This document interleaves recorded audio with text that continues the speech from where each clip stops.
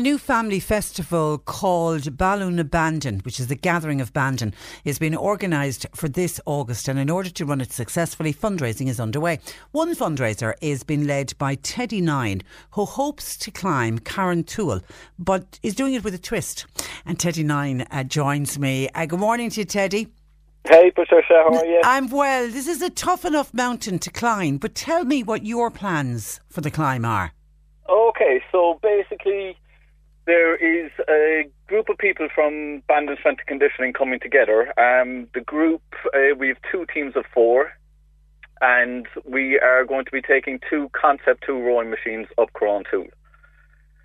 So just in order to do that, we're going to need to break down the Concept 2 rowing machines, and we're actually currently doing that now inside the Riverview Shopping Centre. How heavy are those rowing machines? In total, they weigh about 23 or 24 kilos. So you've got to carry them up as well? Absolutely, yeah. So we're going to strip them down, pack them into bags, and once we get up to the top then, so hopefully we'll be up in and around 3 hours. We have to assemble the rowing machines above there and row 42 kilometres, strip the rowing machines apart again, put them back into the bags, and away down home we go. Oh, God, it sounds like a piece of cake. Oh, yeah. It was an act of madness, really. Who came up with this act of madness? I did. So basically, how that came about, I was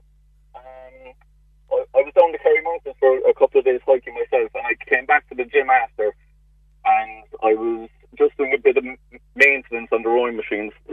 And as I was kind of take it apart, I was saying, "Feck, this is lighter than I thought, and this is a bit easier than I thought." And then I started laughing to myself, and just saw myself rowing up on top of Carrauntoohil. And I kind of thought no more of that then, until I met Denise Crean, and Denise was asking me to participate in some kind of fundraiser, and I just kind of smiled and I said, "I have the idea for you." So I take it from that this has never been done before. No, there's been a few things up in Carrauntoohil. I think there was a group of lads maybe bought a fridge up and just random bits of kit up to the top and brought them back down again, but definitely not a Concept 2 rowing machine, and definitely nobody, I don't think anybody has stayed that length of time up in the mountain. So yeah, because when you get up the top, how long does it take to row 42 kilometres on a rowing machine? 3.5 hours. Oh. Yeah, so like whatever, physical fitness isn't a worry for me. It's everybody's safety. So if anybody's familiar with Carrauntoohil, like no matter what degrees it's down on the ground, it's going freezing. to be at least 10 degrees colder up there. It's always freezing up there. And just the climate can change just in a heartbeat. So we have asked Kerry Climbing to come along with us. So I just want professional guides there, and it will be Pierce taking us up. So he is also a volunteer for the Kerry Mountain Rescue. Okay. So he know all kind of cardinal signs of hypothermia now and things like this. So it's great that we have him with us. And Wildside Sports here in Bandon are donating rescue shelters, and we're going to bring sleeping bags and everything else up, so making sure everybody kind of keeps warm between their bouts on the rowing machine. And your 2 teams of 4, are they all experienced mountain climbers? Yes, they have experience up and down Carrauntoohil. Good. Which is good. And we already did a trial run without the rowing machines, and we've been kind of rowing tirelessly since.